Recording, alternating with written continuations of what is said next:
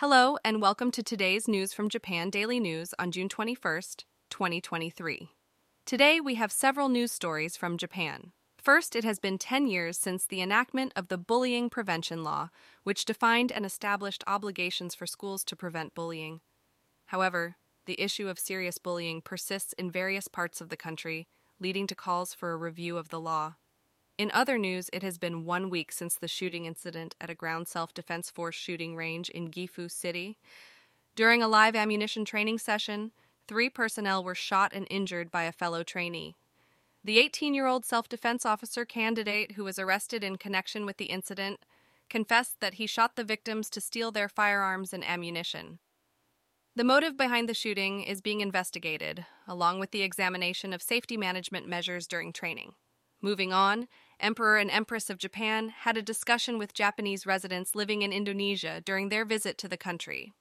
In the field of artificial intelligence, developers and AI utilization professionals have established an organization to promote proper use of image-generating AI that does not infringe on copyright.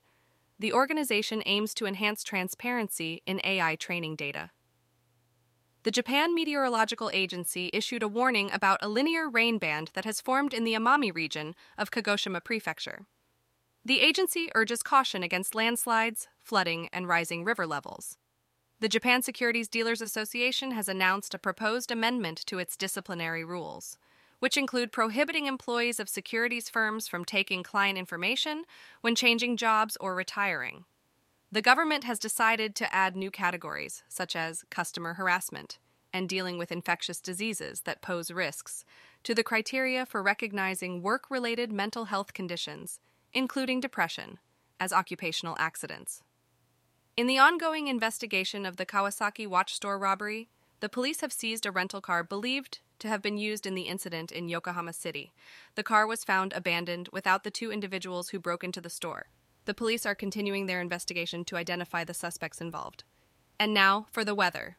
Today in Tokyo, the weather will be mostly sunny with a high of 23 degrees C and a low of 21 degrees C. There is a 0% chance of rain and a UV index of 6. Enjoy the day. And that's all for today's news. Thanks for listening to Japan Daily News.